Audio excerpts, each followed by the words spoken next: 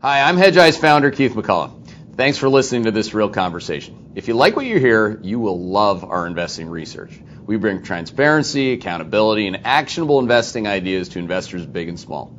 I'll put our investing process and team up against anyone in the world. Please visit hedgeye.com to subscribe and learn a better way to invest. Hi, I'm Keith McCullough, and welcome back to another real conversation. This time, you have to put up with two Canadians. One is in Italy and one is in America. Jeff Booth, thanks for joining me. I appreciate it. Can we hear him all right? Yeah, thanks for having me, Keith. Yeah, good, awesome. So Jeff and I were talking quickly before. He's from he was born in Regina, Saskatchewan. I'm born in Thunder Bay, Ontario. And now we're going to talk inflation, deflation. You know, just the type of discussions people have been having all along from Regina to Thunder Bay, right, Jeff? That's right. It's pretty normal every day.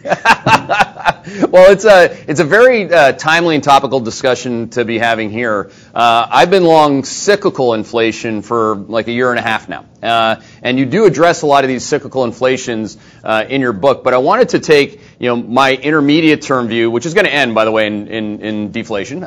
So that's fine, and even if we didn't agree, that's fine too. But I wanted to take the longer term outlook, where you start your book with the most secular of deflation, I think was your point, which is technology, and just set the table with that first. Sure. The book outlines how disruptive technology is in our lives, or how deflationary it is in our lives. Essentially, you get more for less when you use technology. Every CEO uses technology to give you more for less. You celebrate the companies that are giving you more for less by making them monopolies today. And the nature of all technology is it drives down prices. And these two great forces in our lives, one, technology, which is the natural force, or technology innovation, entrepreneurs creating value for you in society, should bring prices down. But that's up against a force of central banking that can't let that happen because we live in a credit-based system. And that credit-based system would collapse if it allowed pricing to come down. So you have central banking fighting technology, and the outcome of that fight is what you see virtually every other us versus them narrative in the world. All of the political divide, people divide, all of that springs from wealth inequality. It all springs from this fight, technology against central banking or an inflationary monetary policy. Then in the end, the technology is going to win no matter what. So let's take that like a step further to where we are today, actually. And for those of you that haven't read The Price of Tomorrow, you absolutely should. And we'll just jump into where you called it reactionary economics. So all over the world, rent, just reading out your book, all over the world, rent, housing, food, fuel, etc. Many of these costs are rising, and you're on the hamster wheel. And you say it's almost impossible. And for a lot of people, that's basically their grind today, or their axe that they're grinding, which is, are you kidding me? There's like absolutely everything around me is inflating. Can you put that in context, with what you just said, which is central banking, has done what it's done, and why this book is, I think, and correct me if I'm wrong, but I mean, this book is a longer term book that says this is how it can or should or could end, as opposed to what's actually happening right now with U.S. rents in particular at all-time highs. Yeah, so we're in a phase transition as society, and that's a big deal. Humans don't go through this type of change very often, and its technology is moving faster and faster and faster, exponential. And central banks, what we used to see is central banks tried to target 2% inflation, and 2%. If you think about what inflation is, we believe that productive society requires inflation to be a productive society. That's not true. It's just because we believe that's true. So inflation is really a theft, and that theft steals from the middle class and poor and transfers to the rich. So if you own more assets out of that theft, inflation pushes those prices higher. Housing is a perfect example. But along with those prices going higher, rents go higher. Mm-hmm. So one set of the population, a small group of people with all of the assets, gets enriched by that inflation, essentially moving into more and more control of government through that same same process. And through the other process, another group of society is destroyed. Gets their pocket picked from that inflation as their rents go up. Essentially, inflation is wage deflation, is the opposite side of that coin. So wage and savings deflation. And so you have a majority of the population losing out to those gains. And then that majority of the population rises up against the people in power and votes for more centralized government, typically, to solve the problem that government started in the first place with an inflationary monetary policy. Go ahead. Go ahead. So what's hard to see in everything I just said is it's a system change. And we measure a system from a system. And we all do. We measure our houses from that system. We measure GDP from that system. And we're going through a different system. And that different system, technology, when I say gives you more for less, look at how many more photos you take today versus how many photos you took before, and look at the size of the industry versus what it looked like before. It's an example, but that base layer of everything moving to technology is moving into everything. So you can print money against it, and when you print money against it, you create misallocations of capital everywhere as people race to try to put their money into things that won't get destroyed by the printing. And that's what you see in society today. And it's an interesting book to have written at this point in time. Like if you think about it generationally, I don't know if you're familiar with The Fourth Turning that one of my colleagues, Neil Howe, wrote, which is really just a generational turning of these longer term tectonic shifts that you can't really see, but they do end in the rising of the people or the next generation trying to replace all that the older generation fucked up, basically. And so we're at that point where. And I did it myself the other day on the Macro Show. I don't think people can help themselves at some point. And I grew up, like I said at the outset, in Thunder Bay, Ontario. My dad was a firefighter. I mean, the roof over our head, the food on the table, and the gas in the car. I mean, those are the things that really did determine what kind of incremental discretionary income that you have. And those things are ripping to the upside cyclically, and then they, not magically, but they have a central tendency to deflate in a hurry as well. How do you think about the current environment that we're in, both from a longer-term demographic perspective, the people are pissed, to an ever-growing people that will get pissed if we continue to do this, into, I don't know, do you see it as a crescendo? Neil Howe thinks of The Fourth Turning somewhat like that, with not specific timing to the day, obviously. So if you look at these debt cycles, and Neil Howe talks about it as well, if you think about what it looked like, take Rome, for instance, when inflation, you'd essentially clip coins to drive inflation, and inflation that would give more tax revenue at the cost of the people. So you would give, and so you'd try to pay yourself, you'd charge a hidden tax on society, and expanding government. But the resets of those currencies took a lot longer. And then lately, the resets of the currencies, it takes about 80 years. I would argue this one would have been a lot faster if the U.S. hadn't kind of found a parlor trick by moving from gold to oil and pricing in oil. So that extended this turning, so to speak, for another cycle. Well, that's running out. And what's happening today is these. What the Fourth Turning would say is these cycles and in these debt bubbles, and they would happen. They would move through every, call it 80 years. Because of technology, that's moving faster and faster and faster. Because technology is moving exponential. So as you know from my book, the last 20 years required $185 trillion of stimulus to grow the global economy by 46 trillion. So we had, prior to the 20 years, so we had $250 trillion of debt globally to run an $80 trillion global economy at the end of 2019. And 185 trillion of that debt came over the last 20 years. And predictably, then you'd say, okay, well, my house always goes up in value, measuring a system from the system, without asking, would my house always go up in value without $185 trillion of stimulus over the last 20 years? Or keep going? Or how much more stimulus is going to require to move my house going up? And then if that's all it is, if it's a manipulation of money that is making prices go up, who gets to decide who manipulates my time? And who should we put in control of time manipulation that's being imposed on society? And that what you have when you start to uncover that is you realize, wow, this system is going to collapse in one of two ways. Through the traditional way it collapses, revolution, war, and reset, and then promise we won't do it again, and then you start building like that credit market again. Or concentrate all power in the hands of very few people who have domain over all other humans. Mm-hmm.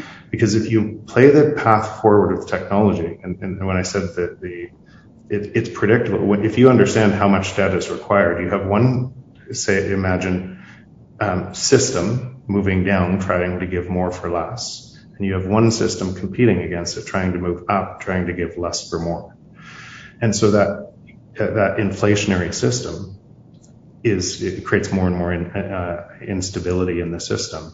And could you control it through artificial intelligence and passing all power into the hands of very few people? Potentially. But that would be a world I wouldn't want to live in. Yeah, in the current world that we live in, and this is something that I think, and again, I don't want to paint you as a secular deflationista or anything like that, or an inflationista for that matter. I mean, we have a real world inflation problem that is going to and has catastrophically deflated at the amount of time that the most people are actually exposed to. Let's get into that a little later, because obviously everyone is buying everything right now, and that is going to leave a lot more people holding the bag on the asset price deflation side of this. But what you also did a very good job with in this book, and you did it the way that I like it, which doesn't make it 100% the right way, but it's much more of a fractal or a polymath approach to this, where you're taking a lot of different people's perspectives as well. The one that was excellent was Dalio's, when you think about the four different ways that we could keep this going, and with the current one, money printing and taxing being the two that can really piss people off, whereas the austerity and or, like you said, like war and default are the other two options. Can you talk about those four options explicitly first, and then we'll get into the rest of it? Yeah, and this is, so let's go through some of those first. So when you take so much from essentially Robin Hood in reverse, you're taking from the poor and middle class to give to the rich. Mm-hmm. Then the middle class and poor, there's more of them than the rich, and they rise up, and takes you to revolution and war. And what typically happens on that cycle is new people get elected by promising to overthrow and tax the rich, or change that structure, and creates a political divide. Essentially, in your own country, you create us versus them. Who's the enemy? The rich become the enemy. Who's the populist leaders? It's the people who attack a system from that. Once it reaches that, because there is no fix through the system, you cannot tax enough to be able to change this. So money printing has to accelerate. Money printing accelerates, makes the problem worse. So what you have to do is, once you control your population, you have to create a bigger enemy outside of your borders. Mm-hmm. And that's, so you see this happening throughout history. And if you look at the signposts all around the world, they're already spelling that path. That's what that looks like. Tax the rich. Tax more. If you taxed, and I did the numbers, I think this was last year, or the year before, if you taxed 100% of all corporations in the U.S., every dollar they ever made in a year, then you couldn't pay the amount of deficit in 1 year, let alone start to pay back some of the debt. So taxes can't solve it. There is no way to solve it through taxes. Through an inflationary monetary policy. So that's that third. And if you could get people to stay within your monetary boundaries, you could keep on tax. So if you could impose financial repression, and the U.S. did this by taking people to at first kind of taking the gold in the 30s and saying we're going to reprice that. If you could impose people that are locked into your system and they didn't have a way out, you could run financial repression and run inflation. And then pay back the debt in essentially cheaper dollars. But we live in a different world than the U.S. was in 1930, very different world. So that's no longer, I don't think, a path, but that doing that imposes huge hardship on your population because it is repricing everything in a different way. Did I get through them all? Yeah, I mean, it's hard to stay like, these aren't like bowling pins where you just knock one down and on a linear basis the next one. I mean, that's the whole point, is that the interconnectedness and the nonlinearity of it all can quite blow the mind. I mean, you go through this with some explicit examples on folding pieces of paper, how many times until you end up with a quite exponential situation that you wouldn't have ordinarily thought as a human being. So we're at the point, I do think, and maybe some thoughts on this. I mean, we have models, predictive tracking algos that are Bayesian or stochastic in nature, so they're constantly refreshing. I don't have an opinion on what that data has to do, should do, could do, would do. It's what the data is doing. If that data peaks, which it should, even at the corporate profitability point, which we're seeing the cycle peak right now, and we get into a legitimate U.S. economic slowdown next year, there is little to no possibility, at least in terms of the current structure of the central bank and its alignment with the Treasury, that they're not going to go for that final finishing move on asset price inflation to counter the slowdown. I mean, to me, MMT being the big grand event, to me, is in my head as this big, after you get all this inflation, the mother of all deflations, that's their only solution for this. Yeah, Keith, that's exactly right. So let's just go back to first principles. Is technology deflationary? Yes, right? Obviously. So look at your phone. Look at all the free stuff on your phone. Is technology moving exponential? Yes. If those things are true, then the only way that the world kind of transitions from one system to another is you have to have a currency a digitally native currency that allows for deflation. Every single other path is concentrating power and into hands of few as a result of fighting that. And so when people talk about inflation deflation right now, just realize this. It's pretty simple. We live in a macro deflationary world. The free market is deflationary on a staggering basis. That's the free market. So when you're talking about inflation, you're talking about manipulation. You're talking about theft of time. You're talking about a theft built into the monetary layer that must happen to offset. Because if you allow deflation in a credit-based system, that credit-based system collapses to the ground. Mm-hmm. Every central bank, every government, every hospital, there would be anarchy. There wouldn't be food on the shelves. It would fail spectacularly because there is no money in the bank. It's a credit-based system, and if you allow deflation in a credit-based system, it keeps on unwinding. And so, what governments are scared to death, and they're trapped here, is all governments are trapped. They're trying to outrun this, but they're making it harder and harder on society by trying to outrun it because the system actually can't solve it. So, what you just said. Will they come in with more stimulus? 100%. Interest rates are going down, and then they're going down again, and then there's going to be more easing, and then there's going to be MMT. Because if you allow deflation in this environment, the whole system collapses globally. So it's a dilemma. There is a massive dilemma. Number one, technology where we're moving. Essentially, remember, technology frees your time. Mm-hmm. So technology where we're moving requires a digitally native currency that allows for deflation. And two, and at the same time, our existing system cannot allow that to happen.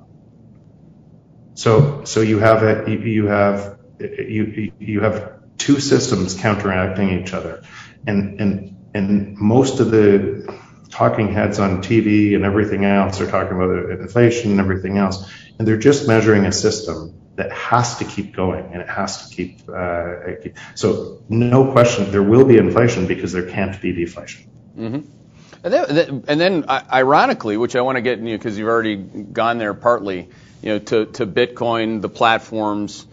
You have right now, Bitcoin is trading as an epic hedge against inflation. I mean, in the last 3 months alone, Bitcoin's up 50% against the U.S. dollar, for example. So that's a pretty good way to preserve and protect your purchasing power. If that's what, if you call it a currency, I call it a commodity or an asset, it doesn't really matter. I mean, the market is actually procyclically trading crypto alongside risk assets. And the history of Bitcoin, not everybody loves it when I say this, but if I backtest it against my 4 economic quads, or, I think Dalio would have a different definition in his all-weather model, but in deflation, crypto has not done well. I mean, in what I call quad 4. I mean, those have been some epic declines of Bitcoin in particular. What do you think about all that, whether you agree or disagree? Yeah, and I'm not sure, so I don't know your quad model, but I'm going to try to simplify it. I think Bitcoin, short of the immediate time, is not a trade against inflation or deflation. It is, but it's actually a system change. Mm-hmm. So if you measure things in Bitcoin, prices will go down forever. So we measure everything in our U.S. currency. We measure everything, but if you measure things, when I said a currency that allows for deflation, a digitally native currency that allows for deflation, you will see all prices against Bitcoin will go down. And when I say forever, there's going to be movement, short-term movement in that, but in a long trend will go down forever, because that's actually what it's showing you. And so we're measuring from a system that requires prices to go up. That system will make prices go up. But if you measured from a different system, you would see what's happening.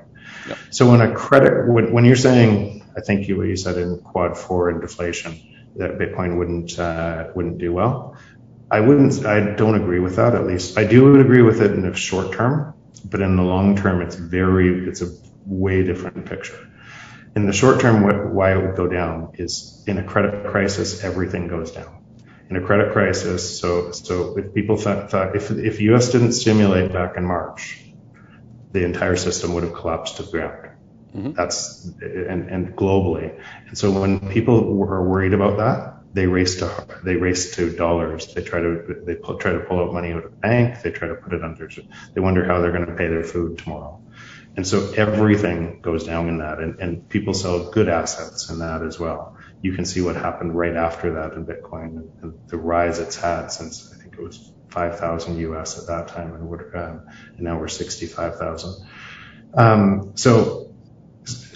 But the bigger thing is this: we live in a system that requires inflation, and that inflation and that system is incompatible where we're going on a phase transition. When a business hits that type of thing, their business won't work long term. The best businesses isolate a business outside of that business and run their existing business. And when I say isolate, nobody knows about the new business. Mm-hmm. It's put in almost a secret lab. And here's a really good example for that. At the iPhone with Apple. If they ran that out of their existing business, it wouldn't look like it does today. They have to isolate it while they move to so one business keeps running, new business, a transition, they call it a network transition, takes over and becomes the new business over time. So today, think about it, your existing system that you live in, everything priced in dollars, and your house price and rent price and everything is, you're measuring everything in that. And it will fail for sure. In Bitcoin today, if you said, in El Salvador, you can buy your groceries and it's moving on a network effect and everything else, and it's growing really fast. But is it ready to supplant one system yet? The answer is no. But what happens in technology, same thing, there's lots of big examples in the book. What happens in technology is people misunderstand how fast technology is moving on a network effect, and they predict the present rather than the future. And so they take where Bitcoin is today, and they measure it can't do everything I want to, and they miss how fast people are moving to it. And so what you have, and it's same thing. Remember when Paul Krugman said the internet will be the same effect to an economy as a fax machine? But that's what he was doing. By the way, and I say this, it's normal. It's normal because we all think everybody else misunderstands this, but it's normal. People can't understand how fast technology is moving. Remember with BlackBerry? I bet you had a BlackBerry. I had a BlackBerry. Did you see Apple coming? And what happened when Apple came? You probably said, oh no, I want buttons on my phone.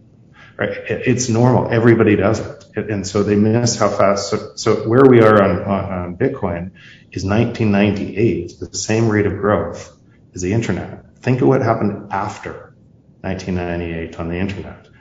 Google wasn't launched until 2000, Facebook not until 2008. Most of the value to come in Bitcoin is still to come. And most of the deflation driven by technology is still to come. So you have two systems. One that's going to unwind no matter what, and an escape valve from that system that is growing, getting stronger and stronger and stronger, and more innovation on top of it, with every single essentially node human being that's moving to it, it's getting stronger and stronger. And at a time, hopefully, my hope is you can transition from one system to another peacefully, rather than the way that it typically happens through history. Mm-hmm. Yeah, that like I often say, hope is not always a risk management process. But I hope. I mean, I wake up every day 2 feet on the floor, God willing, hoping that everything goes well for my family, my firm, my friends, anyone. I mean, it's just. But you're in this. It's almost like that war has already, not almost. I mean, if I say anything negative about Bitcoin, even from a risk management perspective, because Maxis and Hornets don't quite want to talk about that, it gets pretty ugly pretty quickly. And I think that there's a lot of societal messaging in that, and a lot of anger, and a lot of a lot of feelings, really. And I don't know if this is going to end smoothly, but when you talk about maybe the most epic phase transition of all time from a monetary and currency perspective to the next platform, I actually do have a hard time believing that this doesn't end in a very ugly way, and maybe very quickly before it can start itself up the new way. I don't know, like I know. So Keith, if you want the kind of inside the Maxis framework, kind of what drives them crazy, I'm going to speak for myself. I don't get tied up in all of this myself, and why? Because I want more people on a technology that could save them. Yep. That's what for me. It doesn't matter. Like I'm wealthy from the existing system, and I get wealthier all the time from the existing system. I own technology companies. It doesn't matter if Bitcoin goes down. I don't believe it will, and I've looked at every single possibility out of the existing system, and it keeps coming back to only Bitcoin. Yeah. So now imagine you're me, or and you've done this work, and you've done it everywhere. You see it, and you see people talking about it, and trying to essentially defend the status quo of a system that they know it's essentially built on a fraud. You could get rather annoyed over time. Now, I don't let it. For me, it doesn't grab me, but that's I think what you're seeing when when people and what they're trying to do is, and sometimes not very effectively, they're trying to make sure people are aware of the truth. Mm-hmm. Yeah, and again on that point, it deserves. I actually think on that point, people should hold it. If it's that important, if people should fight for it. People should tell it. Okay, so the one thing I love about a bunch of people in Bitcoin is if there's something that needs to happen to make this stronger, they'll make it stronger. They'll be their own worst enemy. But I get it. It can be harsh too. Yeah, that's life. I mean, it's harsh, particularly when you're going through, even if it's a cyber war or a tweet war, whatever it is currently on the front lines of it. That's totally fine with me. I mean, I'm fine being part of that debate, or at least hosting part of it here today with you. But, really you have a lot of opportunity here with Bitcoin that I agree with, longer term, that solves for these inequality gaps created by the Federal Reserve, just to name the most obvious. The Federal Reserve has never once acknowledged or admitted being the guiltiest of the guilty on driving that wedge. I mean, you have a littering, a spewing of commentary by the head of the Federal Reserve that often, or the head of the economic advisor, or whatever council it is, Republican or Democrat. They're just lying to people all the time, or at least people feel like they are. If they're me and I'm tabulating, like in dollars, to be clear, or in Bitcoin, and I do both. If you can see day to day that your government and those who want to maintain that position of power and the elitism that is born out of it, that is driving a lot of anger, and that's something that's like I can go long inflation, but still be on that camp longer term because that's where I came from. I'm certainly not an elitist. Is that the underlying and the fourth turning of it all? The mood that it'd be really hard to believe that that's going to go away. So that's actually, and so Bitcoin is truth, and that's for a lot of your listeners. That's going to be hard for them to digest. I'm going to sound like a crazy person. But if they went down that path, what they'll see is what you said. If you have misinformation in money, yeah, and money is just a trade of our time. So remember, the free market, driven by technology, is deflationary, and we have inflation because people are allowed to press a button and destroy 40 years of somebody's labor by pressing a button. That's why we have inflation.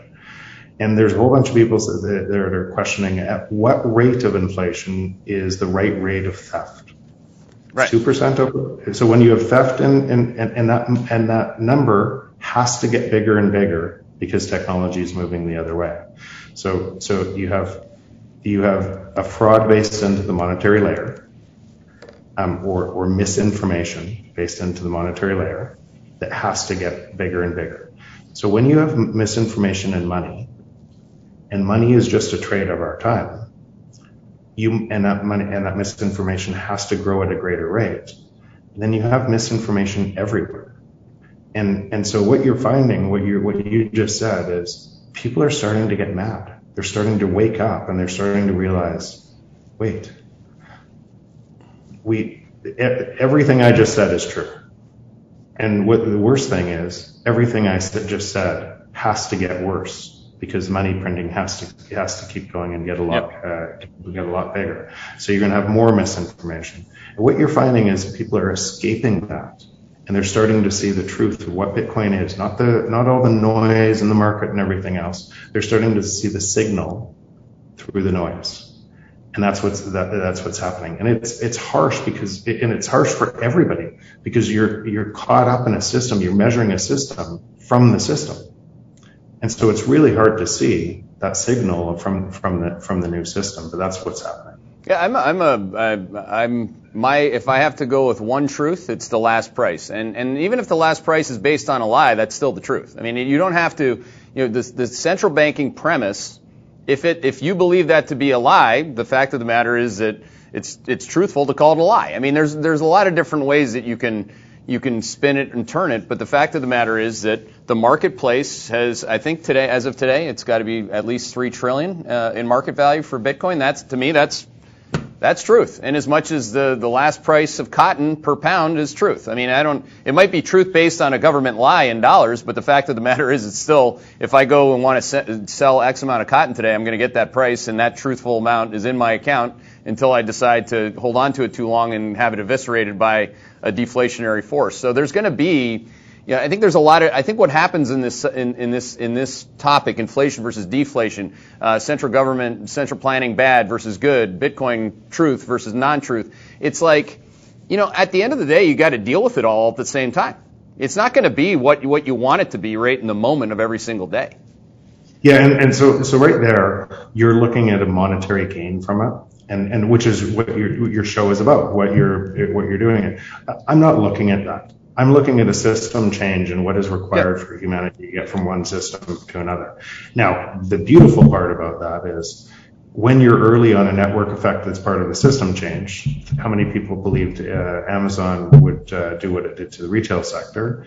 How many people held on to Amazon from $5 up to the price today? Right. When you're early, and Amazon was very volatile in that. When you're early in a system change from one system to another, you expect the volatility. It's what it looks like. If you're right on the system change, it changes everything. Now play that forward.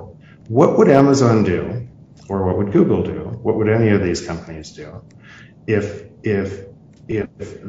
consumers, us, demand more for less, and a system is moving the other way?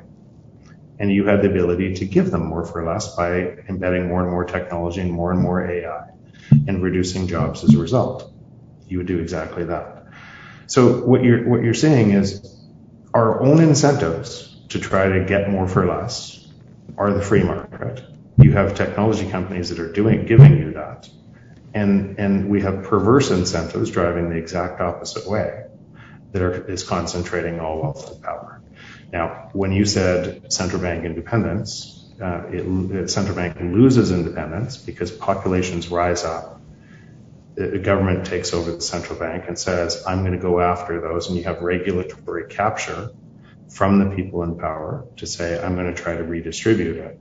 You have more and more regulatory capture all the time that essentially destroys the free market. So that's where we are on this cycle. I wish we weren't, but that's where we are in this cycle. And Bitcoin actually changes that. It changes that. First, if anybody's listening to your show and still on zero, get off zero. Take a look deeper. Don't listen to me here. Do your own research and understand why you might want to be off zero. After that, understand it could be, I haven't seen anything else, and I've looked everywhere, that could be a system change, allow one system to move to another system. That's where I think we're going. There's a lot to this. Chapter 8, before we get to, and we'll take other people's questions because they'll be better than mine in a second, and they get voted up, they get voted down, so that'll be fun. But chapter 8 that you wrote, which is great, is called Us Versus Them.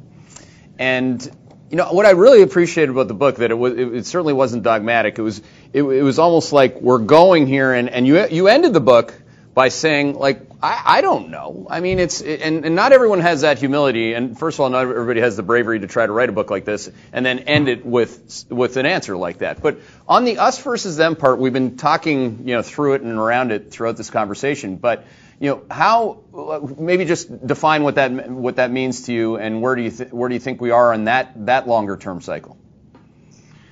People don't turn against each other when they're content, when there aren't these problems in the money. They don't turn against each other. They turn against each other when somebody is sitting and is. I use that in Monopoly. I've used that Monopoly board example quite often, but it's good for this. Imagine you collected all the through Monopoly, through luck, you landed on the right squares. And consider that luck, we were born in the right place, right time, right place. We landed on all the right squares, and we have all the houses and stocks and everything else. Systems reinforce on themselves. So one person gets stronger, gets better and better on the system. Well, one person gets worse and worse, and eventually the game's over as the person wins the entire game. So what it looks for me on that game board is I have a bunch of assets and everything else, and they go up. And what it looks like for a whole bunch of other people is they don't. And they go the other way. They can't get their kids in the right school. They can't get, and so you have poverty that feeds back on itself, and that's rising up in more and more of the population. Mm-hmm. And in a Monopoly game, the game's flipped over, game ends, and you reset, and everybody has a new chance. What if that game could never end? It's MMT. What if that not just couldn't end? We're going to keep those people that own the assets, even when they make a mistake. We're going to let them keep them, and we're going to reprice everything so all of the people on the low get it worse. And we're going to keep doing that. Oh, just wait. And then they only get $200 passing the door and around the board, but they can't get around the board now. Let's give them a little bit more money so they can get around the board. That's MMT. That's what it looks like. Exactly. That is where we're going, all based because of fraud in the system, and it has really predictable consequences in society. And what I worry about most in this is I hate saying this, but when people talk about Hitler and stuff, I don't even think about Hitler. I think about all of the other people that were co-opted into a system and didn't stand up to that system. And how many people would stand up thinking, so could do that to other people? And are we any different? And so our minds change really quickly when the world doesn't look right. And so we can get co-opted into terrible, terrible things. And very few people will stand up to that type of power. And so you have a system that has to keep concentrating more and more power. And has to, as a byproduct, because people will revolt against that over time, has to elect those dictators who will turn society on themselves, and people who will believe that because they want to believe in something. They want to believe it's somebody else's fault, and it's not somebody else's fault. The entire system is based on a lie. That's the problem, and we won't question that, and we'll turn on each other because of that lie. It's a great metaphor, the Monopoly one. All the McCullough kids learn how to play speed Monopoly, and yes, you will default and go bankrupt. So the rules, and I think what's happened to a lot of hedge fund managers in particular that have thought of the lie and how this has to end in tears. They've really lacked respect for how long the game can continue to go on and on and on. But that doesn't mean that it can't end abruptly at certain parts of what I'll call cycle time. That's for, I'm sure, a different discussion. But first question here, highest voted question from Dave in California, Jeff. Jeff, how do you think the current regime will fight against Bitcoin as it supplants their vice grip on fiscal and monetary policy? So you saw, I think China has now banned it 5 times, right? so it's impossible to ban Bitcoin. Everywhere Bitcoin's been tried to be banned, and you have an open decentralized monetary network that every time a government tries to ban it, it gets stronger. There's more users, more people in that region that join it. And why? Pretty logical. Because the government trying to ban it is screaming, you need this really badly, because what we're going to do to your currency. Look out.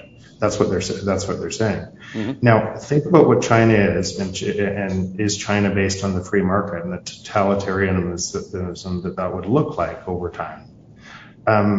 That is where things go without Bitcoin. They go like that all over the world. Now, when I think about where the U.S. is and the gift that China gave to the U.S., kind of a bunch of the mining moved to the U.S. as a result of that. But the U.S. was founded on principles of sound money, and for the people, by the people, and so in the Constitution, the states all have, each individual state has its own power. And so what ends up happening is you're having game theory playing out at states right now. Texas is running Bitcoin mining. You have Florida jumping into Bitcoin. You have New York jumping into Bitcoin. You have a whole bunch of states competing now to try to drive into Bitcoin faster. And so we give a system too much credit, and we think this all-powerful entity when it's only a system reinforcing itself. What ends up happening is when you have a technology that empowers a whole bunch of people, new people get elected through that system change. Here is a good example from just in thinking in technology.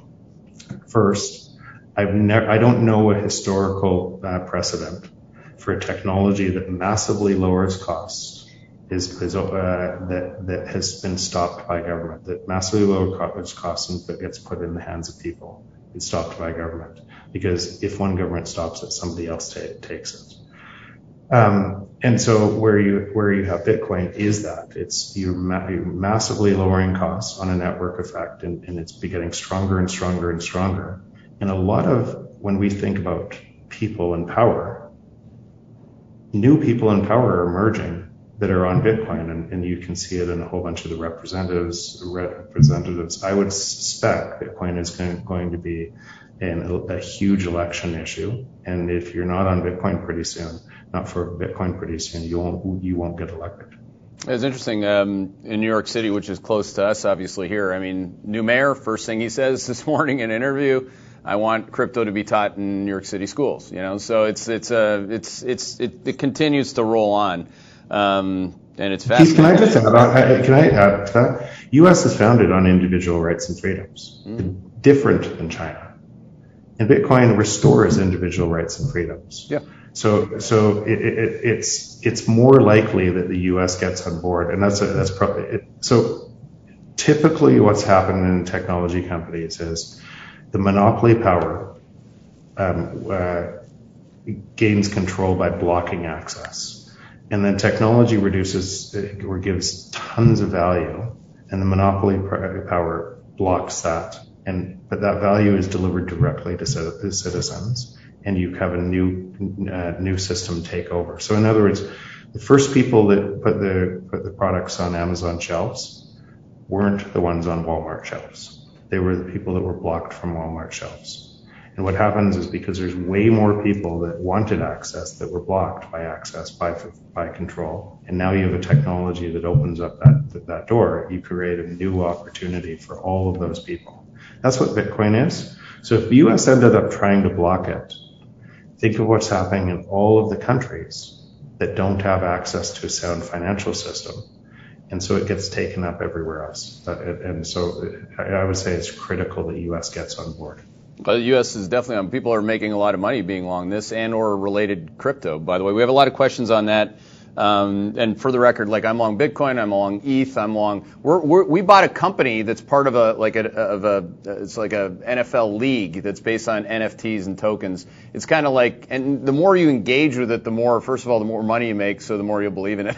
But also, you get more of these differentiation questions. So a lot of the questions here, whether it's from Nick or Srini from Virginia, they're asking questions on like, why not ETH? Why not other things?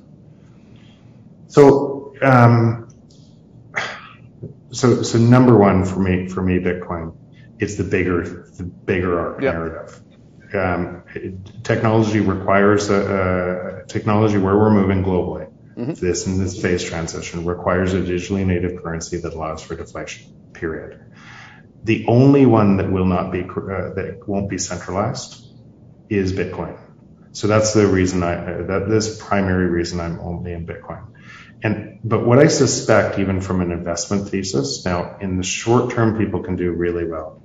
But Bitcoin, through proof of work, solved security and to have a decentralized network, and sacrificed speed on layer one. And that's why it's become this store of value, critical store of value.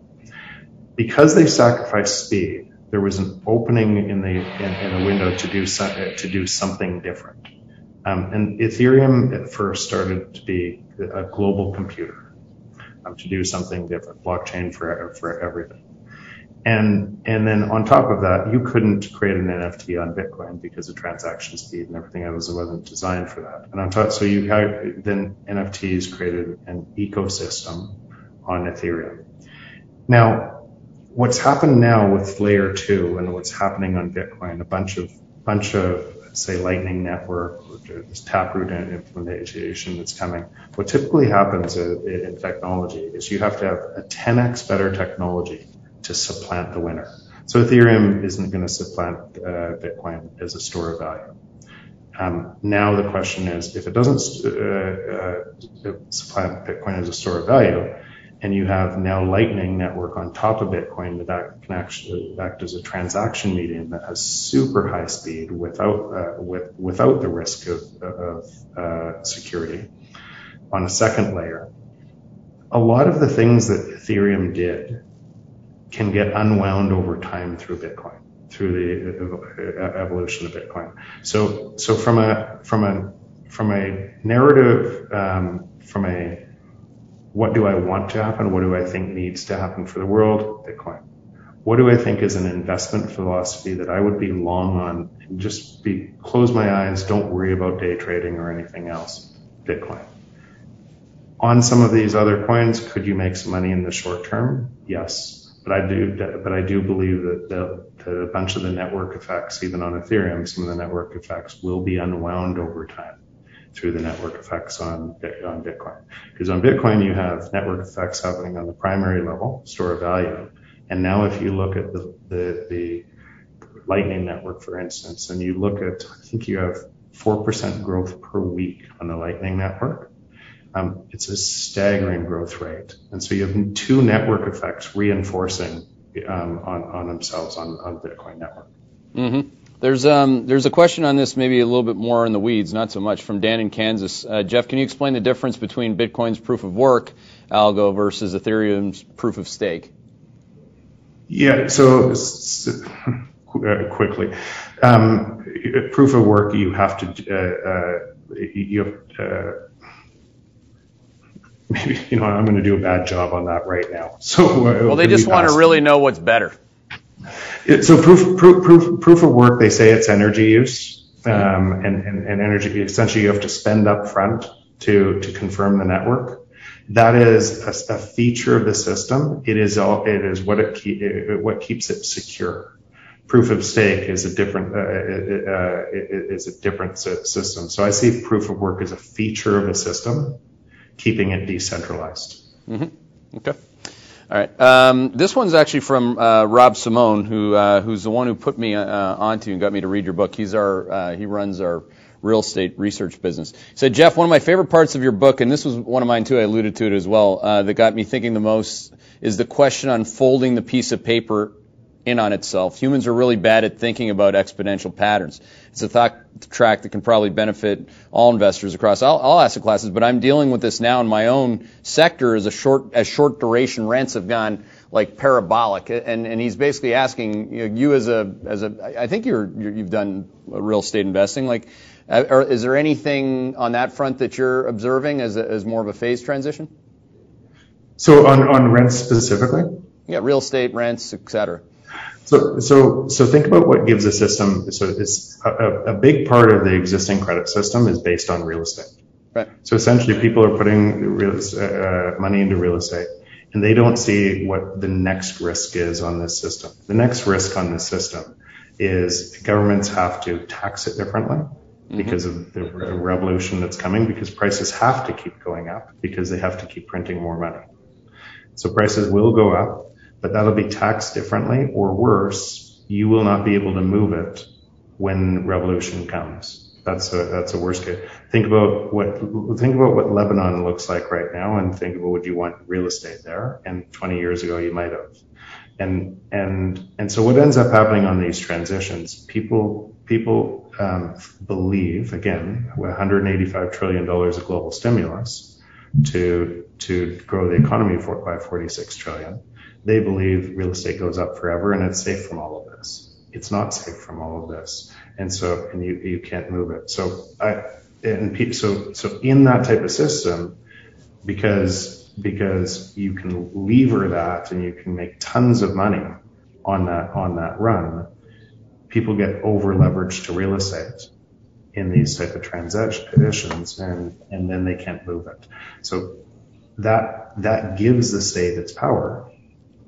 Because people won't move, people won't leave the system, and it's another reason for kind of why when I see Bitcoin as the best risk protection against some of this. If you remember 12 words, you can move anywhere.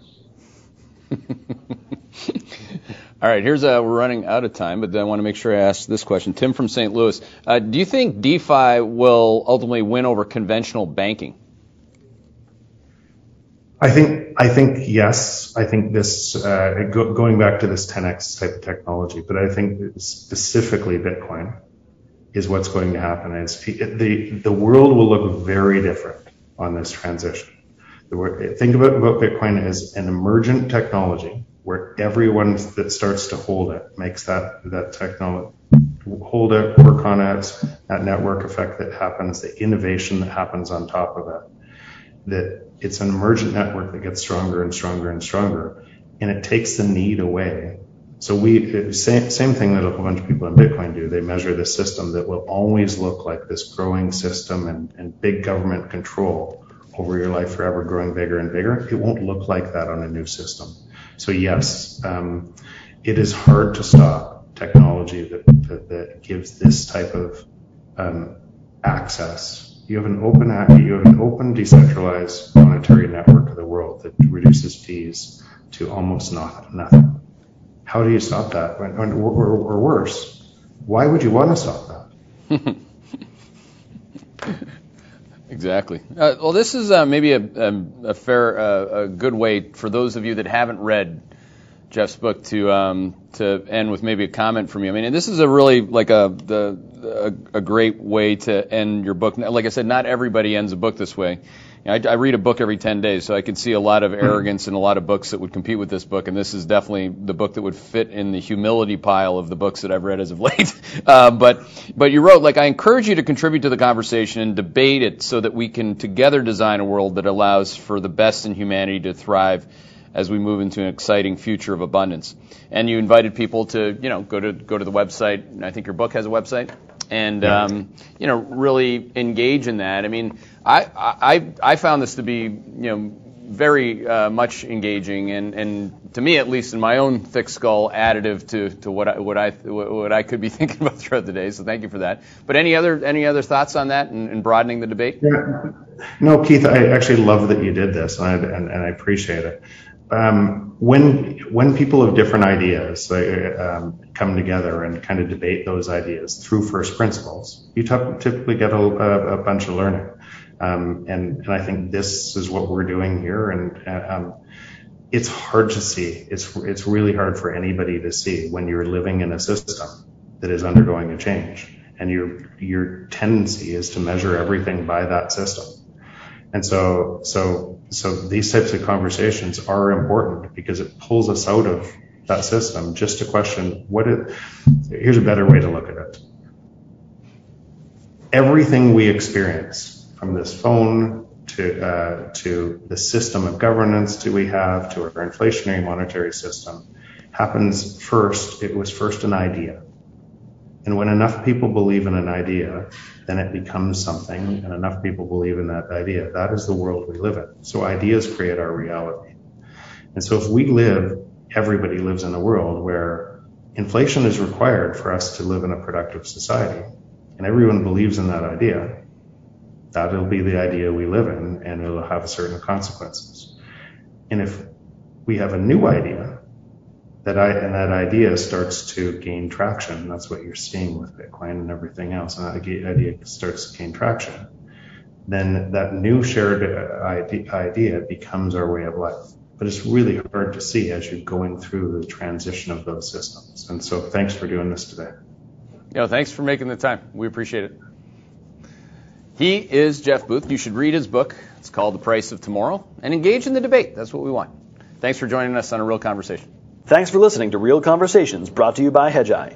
Don't forget to check out hedgeye.com to get more actionable investing insights from our team of more than 40 research analysts. And check us out on Twitter at our handle, @Hedgeye. This presentation is informational only. None of the information contained herein constitutes an offer to sell or a solicitation of an offer to buy any security or investment vehicle, nor does it constitute investment recommendation or legal, tax, accounting, or investment advice by Hedgeye or any of its employees, officers, agents, or guests. This information is presented without regard for individual investment preferences or risk parameters and is general, non-tailored, non-specific information. This content is based on information from sources believed to be reliable. Hedgeye is not responsible for errors, inaccuracies, or omissions of information. The opinions and conclusions contained in this report are those of the individual expressing those opinions and conclusions and are intended solely for the use of Hedgeye subscribers and the authorized recipients of the content. All investments entail a certain degree of risk, and financial instrument prices can fluctuate based on several factors, including those not considered in the preparation of the content. Consult your financial professional before investing. The information contained herein is protected by United States and foreign copyright laws and is intended solely for the use of its authorized recipient. Access must be provided directly by Hedgeye. Redistribution or republication is strictly prohibited. For more detail, please refer to the terms of service at hedgeye.com/terms of service.